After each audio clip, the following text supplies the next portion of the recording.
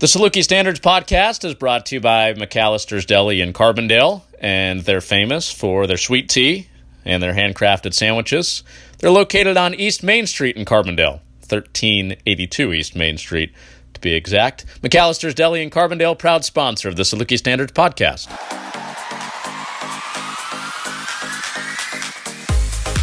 Saluki Standards episode number 18. Hey there, everybody. I'm Connor Onion, and our first NFL player on the pod this week. Salukis have a handful of guys in the NFL right now, and Craig James is one of them, a two-year Saluki captain in 2017 as a senior, and Craig's now entering year number 3 in the NFL. Played 1 year with the Vikings as an undrafted free agent, and now is entering year 2 in Philadelphia with the Eagles. He's had to earn it, I'll tell you what.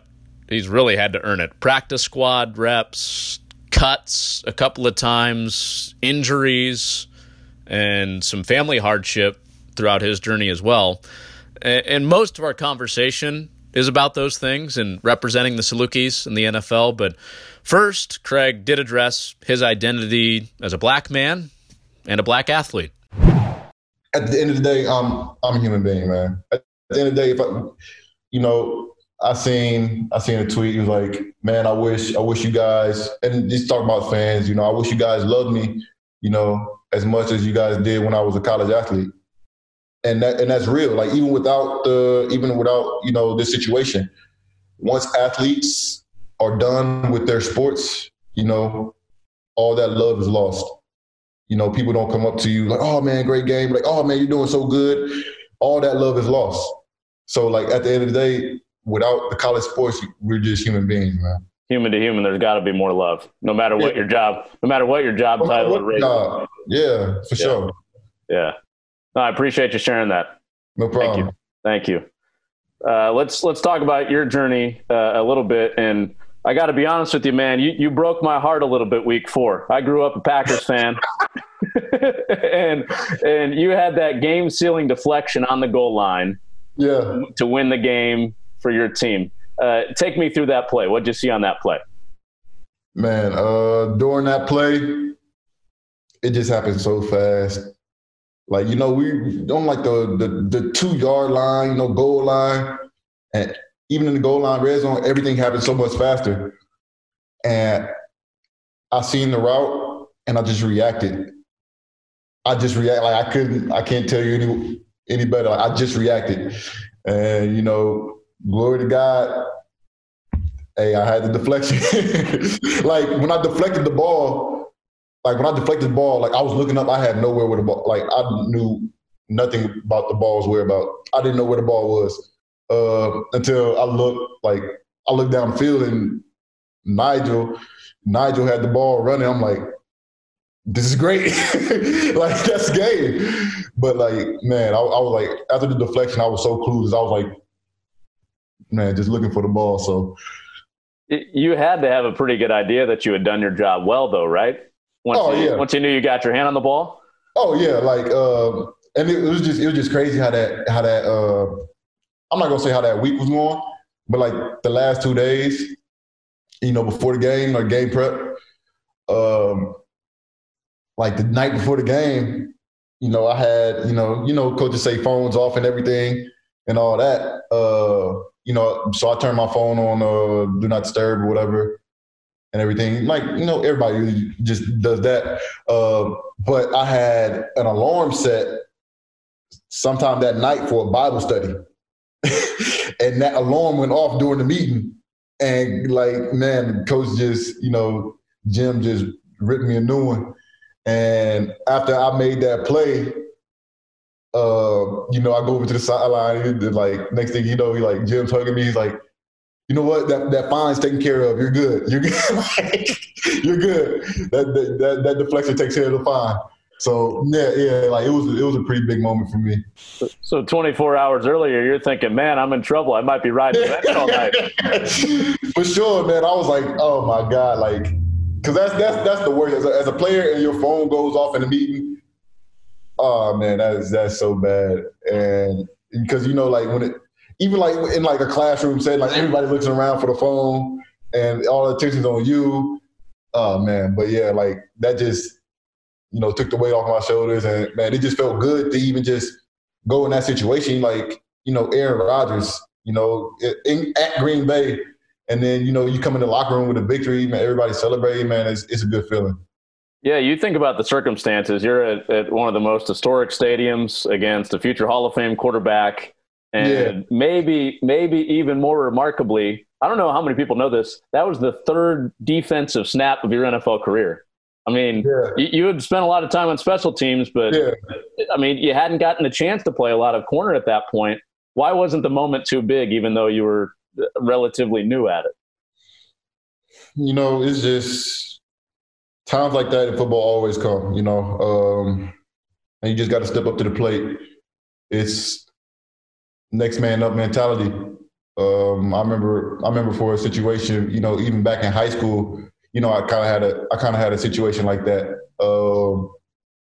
My sophomore year, just kind of get my feet wet on varsity, doing little things here and there, and we were playing Bevel East. And at that time, my brother was a senior, and I remember we had a assistant coach. He was kind of like a volunteer coach. And right before we stepped out on the field, he was like, "Hey man, when you gonna get out your brother's shadow?" And that was it. Like that was like that game. It was just like I just stepped it up a notch. Because you got to, you got to win. That's your idea. That's your idea every time you step on the field. And that game against Belleville East, I had, I think, 2 interceptions and I want to say about around a 60-yard reception for a TD. And I compare that to the Green Bay game. Like, there's no difference. When your name is called, you have to shine. And that's what you did in that spot too. I mean, you had a scary injury to one of your teammates. Guys are down on a knee, praying around him, hoping that he's going to be okay. And ultimately, that's part of what forces you into the game. Mm-hmm. Mentally, how do you stay locked in, even though one of your guys is down there on the field injured? It's tough because at the time, you care about the teammate. You care about his well-being. And, on the other side of it, you got your football mentality. You say, next play mentality, next play. The next play, I'm up. So it's like you can't, dread on it too long at your teammate, but and then you do the play, but then you at the end, you come back and then all your feelings for your teammate come back, because at the end, you still got to get your job done. So. When you're waiting for that time, I mean, 3.5 quarters are going by. You're waiting for your moment to get in there and get your licks in. Does your mind drift at all? Not really. Because during the whole game, DB coach was telling me, "Craig, you can go in anytime. Be ready. This and that, and the third." So I mean, the whole game, I'm like a little puppy dog, just trailing behind the coach, waiting to go in. And then, just being on special teams, doing those plays on special teams helped me out, keeps you locked into the game. So, I mean, it's hard. Don't get me wrong. It's hard to stay locked in for that long. You're ready to go on defense. You're ready to go on defense, ready to go on defense, 3 quarters pass. And you're like, dang, I just guess I'm not going to get in, but you still have to you have to check yourself, just be ready, I'm sure there's this apprehension of, am I going to get into the game? Am I getting into the game? And then you go have a big moment. You guys win the game, as you mentioned, on a big stage against a future Hall of Fame quarterback. Take me through that locker room post game. What are you feeling after that big moment? It was ecstatic. Everybody, before that moment, I feel like I was just kind of people were cool. People knew me. People would acknowledge me, but I just felt like I was kind of like a face in the locker room, And after that play, it was just like Craig James this, Craig James that. My Instagram is blowing up, my Twitter's blowing up. It was a great feeling. You know, like I say, like when you get into that locker room after a huge win, after a tough opponent, it just feels great to, you know, go home with that victory. I remember there was I think it was even an ESPN storyline after that game that was like, it said like Craig James, and then in parentheses it said who? Yeah. May have just saved the Eagles season. And all of us in Southern Illinois are going, we know who Craig James is. Come on, man. For sure. Nah, man, it was like, to be honest with you, like I don't even watch ESPN like that, but like people were like showing me all this, and like I had to watch it after people like, you know, reposting it and everything. But yeah, like it was kind of weird just, you know, seeing my face on you know, nationally televised, and like so everybody in the world was like really like kind of like seeing my face, or everybody in America is like seeing my face. It was, you know, it was just kind of weird, but hey, that comes with the game, that comes with the lifestyle. Yeah, well, very well earned. Want to get into your story a little bit. I mean, just before we dive into anything real specific, just to give people an idea of what you've gone through. I mean, a couple injuries in college, cut a couple of times in the NFL, playing on special teams, playing on practice squad, and then you have that moment. But I kind of want to go back to the beginning. You mentioned having a big brother. Yeah. How do you think that upbringing of being the younger brother has helped you through some of the things you've been through? It's just, you know, having a big brother. I feel like almost everybody that, you know, has siblings, they're probably like the youngest sibling, can kind of relate. You kind of have no choice but to look up to that person, you know, because if they're doing it, you most likely want to do it, and that starts at a young age. You know, my brother, unfortunately, like it's only me and my brother, so my brother looked up to our older cousin, and like that was like, you know, his idol, like his big brother. So like he was kind of like following after his footsteps. So I would follow after my brother's footsteps, and it would just be kind of like a competition. You know, if he does something like this, you know, I want to do it, but I want to do it better. You know, my brother was probably one of the fastest guys to ever come through Edwardsville High School. And then 2 years later, I mean, like, you know, we got to go to high school together. But, you know, I want to be, you know, if he's the fastest, I want to break all his records. I want to be the fastest, you know. But without my brother, like, I probably wouldn't even be the football player I am today. You know, he played mainly offense. He was a receiver. And in high school, even in college, you know, we'll go against each other, you know, perfect each other's crafts and make each other better. And that just plays a huge aspect. You know, he gave me some advice, you know, and I will also watch him, you know, during some of his times of struggle, you know, and I would learn from his, you know, experience. So I would have a different experience or make a, you know, better choice or whatnot. You mentioned you guys got a chance to play with each other at Edwardsville. Yeah. When you were the young guy playing there for the Tigers, I mean, how much did you feel like you had to prove yourself so that you weren't just your brother's little brother? Yeah. I felt like I had to prove myself a lot. Like, going into high school, I kind of felt a lot of pressure, and I felt like I had to do good. I had to either be as good as my brother or better, you know. Or if I didn't, I felt like I would have been I would have been a bust, you know. Didn't end up being one. Yeah. I mean, there are so many connections that you have to our fans in our region. I feel like just you grew up in the Southern Illinois region in Edwardsville. And another connection is that you were first recruited to Minnesota by Jerry Kill, the former head coach of the Saluki program, former athletic director here. What was your first interaction with Coach Kill? I don't know if I can remember my first interaction, but like the vibe, like I can just tell you a vibe, like every time I'm around Coach Kill, it's just like love. Like he genuinely loves his players. Like, and even his wife, even Mama Kill, like I just tweeted on my birthday, like a text she sent me, like she sends me a text every year on my birthday. I'm like, man, like how do you still remember my birthday? Like it's been so.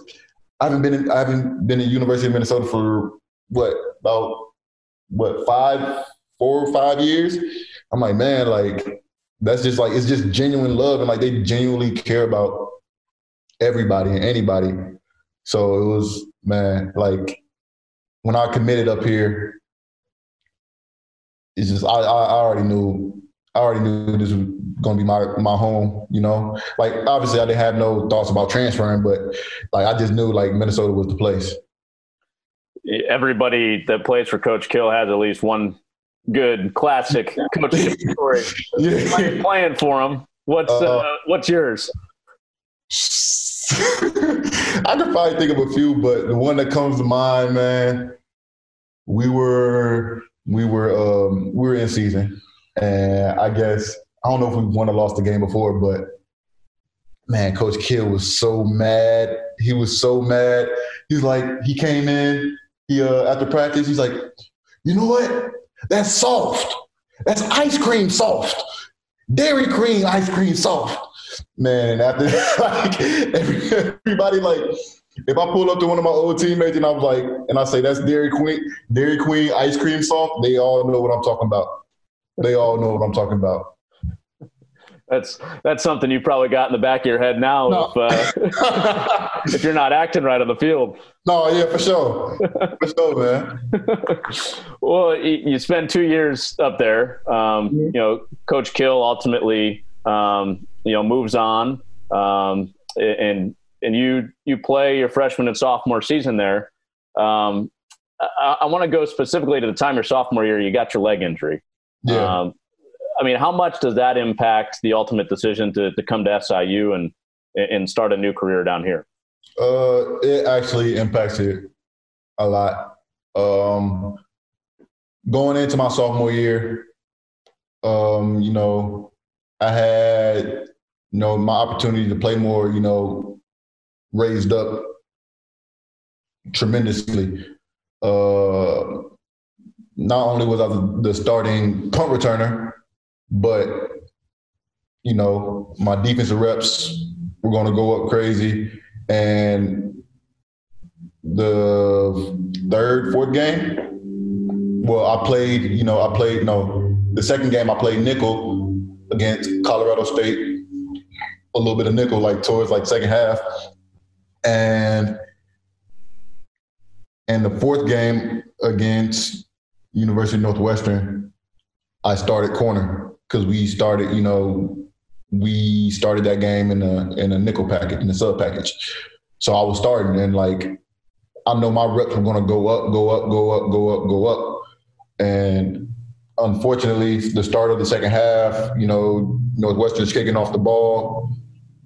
I'm on KOR. I'm on the front line. They kick it short, and as I'm trying to block this guy that's probably like 225 against my $185, $180, he drives me back a little bit, and our player just runs up right behind me. And I'm like, I just knew something wasn't right. I tried to run it off. I just thought it was a bruise. Next thing you know, they say, you got a fracture. And when you get injured, like just my mindset, knowing I was going to play that year, and I was supposed to, that was, I wouldn't necessarily say my breakout year, but that was the kind of year I would really get a name for myself. It affects you big time. A lot of, when you're hurt, in your mind, you feel like the coaches think like are soft. You think like in your mind, you're like, man, I got to hurry up and do something. These coaches think, either you think coaches think you're faking it, or people think you're faking it, or like I say, like you're soft. So, they told me about like, I think 46 weeks. 46 weeks came, felt pretty good. I was running on an Ultra G. That was a little gravity treadmill. And, they put me out there on the field. And I could run, but stopping was a problem. And then after I knew I couldn't stop or decelerate properly or cut, I personally, I knew it was over. And then on top of the injury, I knew I was out for the year. They told me, on top of the injury, had some family situations. Mom thought she was sick. And now all that is, turning in my head. Like, I can't be here hurt and my mom thinks she's sick after I just lost my uncle my freshman year. My uncle was like my father figure. So all that is turning in my head. And that was the final straw. Like, after my mom told me she was sick, she thought she was sick. That was the final straw. I was like, yeah, man, I gotta be closer to home, just for the simple fact, if another situation like my uncle passing happens again. Man, that with all that explains your Twitter handle, doesn't it? Yeah. One of God's soldiers. I mean, that is a lot in what, like 6 months, maybe less than 6 months. You're going through all that at the same time. Yeah, it was a lot, and like my uncle was like the backbone of the family. He was like the backbone, like everything, that was done or said, like, I wouldn't necessarily say it was ran through him, but like, he was the person you go to if you had troubles, or he'd be the one to give you advice. And then on top of that, like, everybody in my family has cancer. Like my aunt, both my aunts had cancer. My grandma had cancer. My uncle had colon cancer. And that only leaves my other uncle and my mom that don't have it. So like, when my mom got sick and like she thought she had it, I'm like, bro, I can't. Like, I would be so mad at myself, if I wasn't there during my mom's time of need. Yeah. Did you know that Southern Illinois University awards students $10 million annually in scholarships, has test optional admission, and in-state tuition for all U.S. residents? SIU offers hands-on, career-focused learning in every major, which are supported by internships and community service and the potential for study abroad and more. Southern Illinois has faculty who bring real-world experience to the classroom and the classroom into the real world.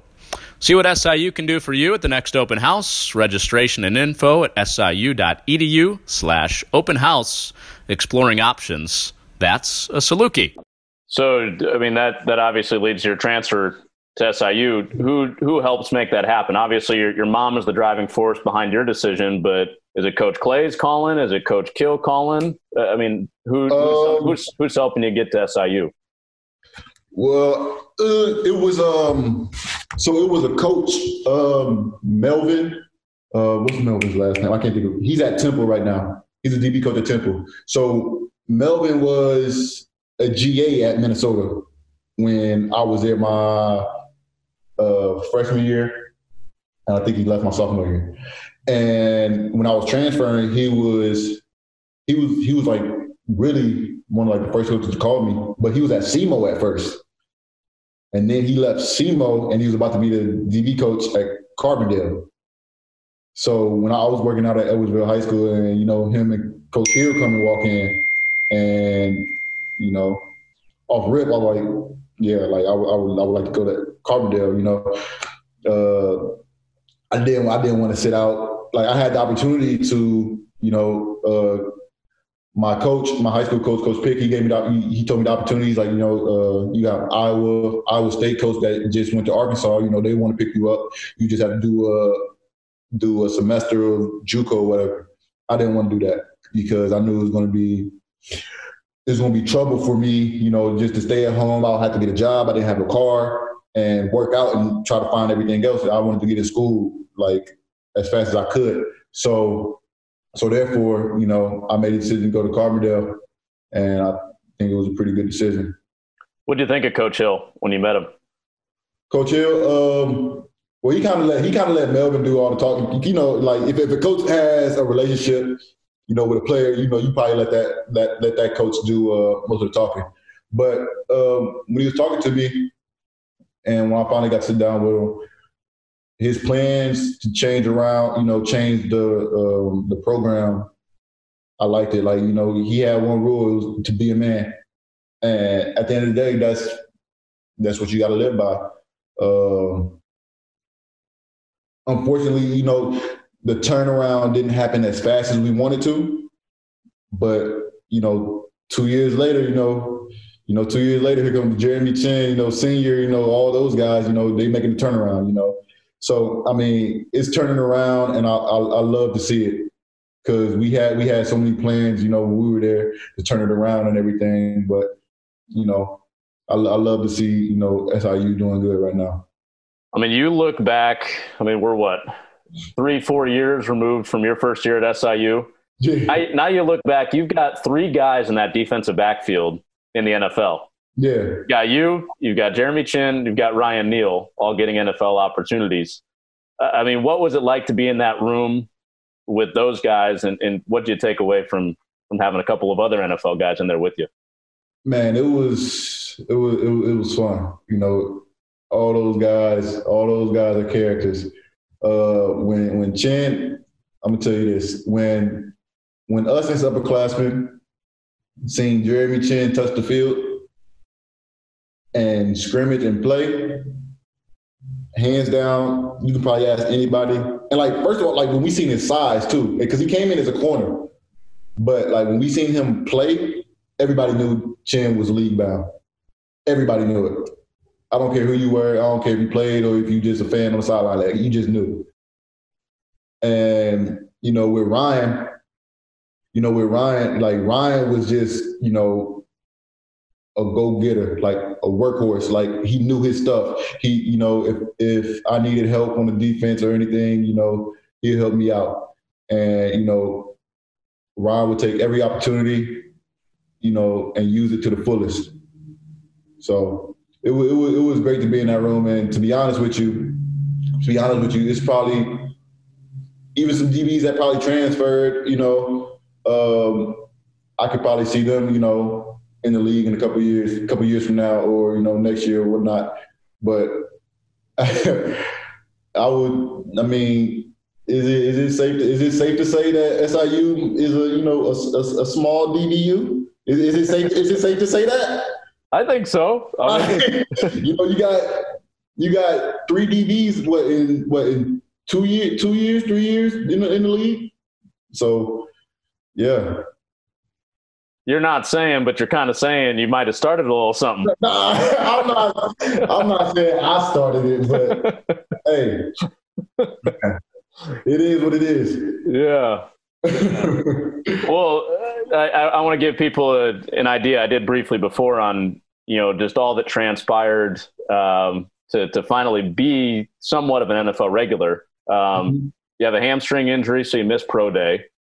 You go undrafted, and then you have to go to what is essentially a tryout with the Vikings to get that opportunity.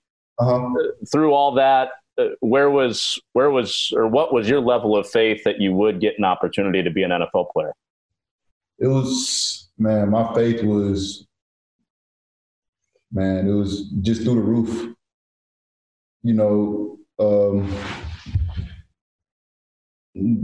I had I was projected, my number wise, I felt like I was projected, to do great things on my pro day.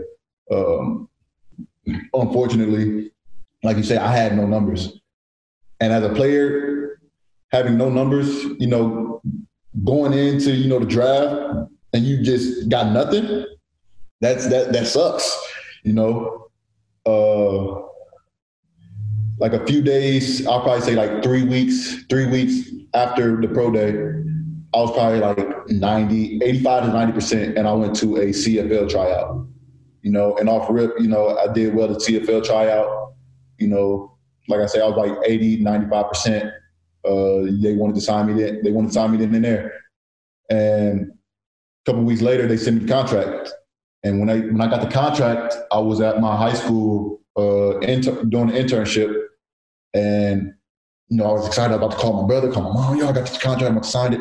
Well, my agent calls me. Gear up. We going to Vikings tryout.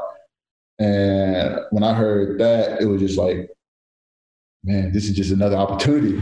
When I got out here for, it felt good to come back. I haven't been back in Minnesota for a minute. It just felt good to be back. I visited a couple of my friends up here as well. And during the time of the tryout, in my mind, I was just, thinking, have fun. I didn't want to be too hard on myself. Because I knew if I was, I would, it would be too much. It would be too much pressure on myself, and you're your own worst critic. So I knew if I just had fun and played the game I love, everything would work out. And fortunately enough, out of that tryout, they picked up 4 guys, and I was lucky enough to be one of them. And then you end up being what, 2 of the 4 that actually ends up on the active roster at some point? Yeah, that was big too. During that, during camp, working towards that, I kind of felt kind of in a hole. How I said during the tryout, I was saying not to be too hard on myself. So, well, after I made the team, I was like, okay, I'm an undrafted free agent. I have to do everything right because they can cut me at any time. They have no money invested into me. They don't mind if they lose me and all this and that. So I was kind of hard on myself, and I had to come back and remember, Craig, just have fun. I called my mom, we prayed about it and everything. And after that, I was good. It didn't matter to me if I got cut at that point. Just have fun. This is the game you love. I was fortunate enough to get this far. So from that point on, I was just like, man, I'm just about to have fun with this and, just ride the roller coaster as long as it's going on. Well, you had to wait a couple months to actually debut in a game, but December 2nd, 2018, I'm sure that's a date you're going to remember for a long time.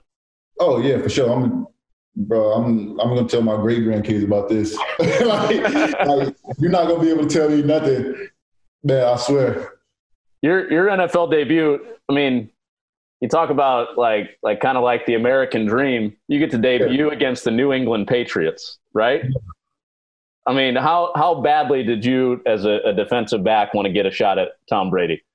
Oh, I wanted to get in real bad. It was but it was also talks. My coach was like that practice, that week of practice, I was also practicing with first team, second team, ready to get in at DB just in case anything happened. Because even at Minnesota, we had some DB injuries. But I was ready. I think I was probably more nervous then, way more nervous then than the Green Bay game. Just for the simple fact, it's it's my rookie year. This is the big deal. This Tom Brady, this big goat.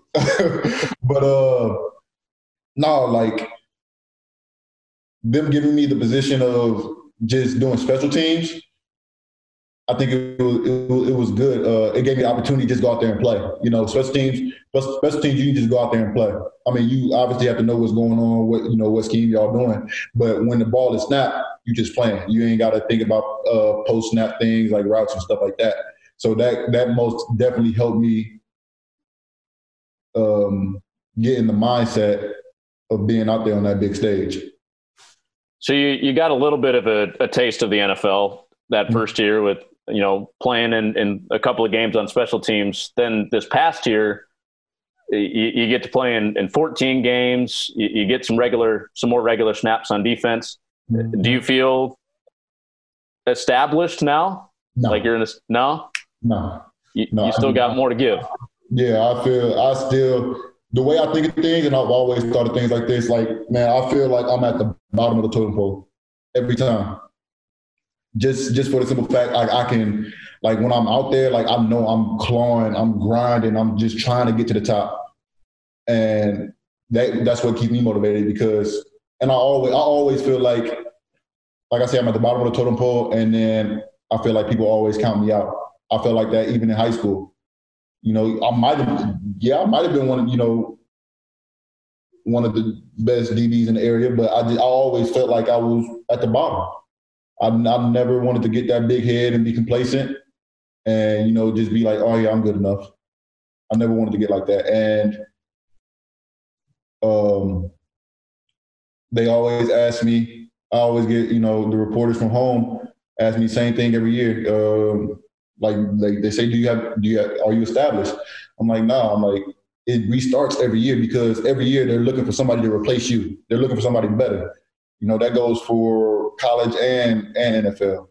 Like I have a goal every year when for the season. My goal, my rookie year, make 53-man roster. Going in the second year, make 53-man roster. Then I add another goal on my second year, make 53-man roster and become a starter on defense. Okay, I started one game, you know, against Jets, but I still have for this year become a starter because I haven't solidified myself as a starter, you know.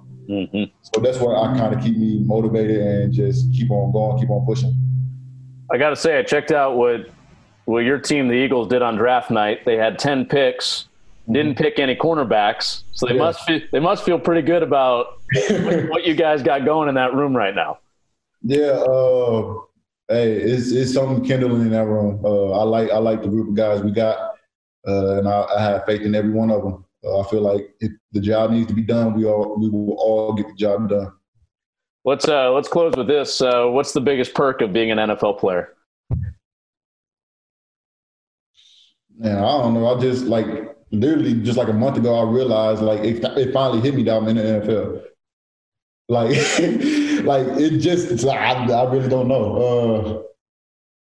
Man, I mean, it's just, I guess that would probably be the biggest perk, finally realizing when I'm in the NFL, like, you know, everything I've done just to get to this point, you know, to get my own home, you know, to you know, be able to provide for my family, you know, and just to see my family like excited for me, you know, because they know how hard I work for it. Yeah, that has to be probably the biggest perk. You've got quite the journey to share with people, so that's pretty neat, man. Yeah, man. That's I feel like that's one of my reasons I'm even here on this earth. I feel like God put me on this earth to, you know, to share my testimony with other people. You know, because it might provide hope for them. You know, it might help them out during their situation. So, well, keep doing what you're doing, man. You're making people proud down here. I know that. Appreciate it, man. I'll have it no other way.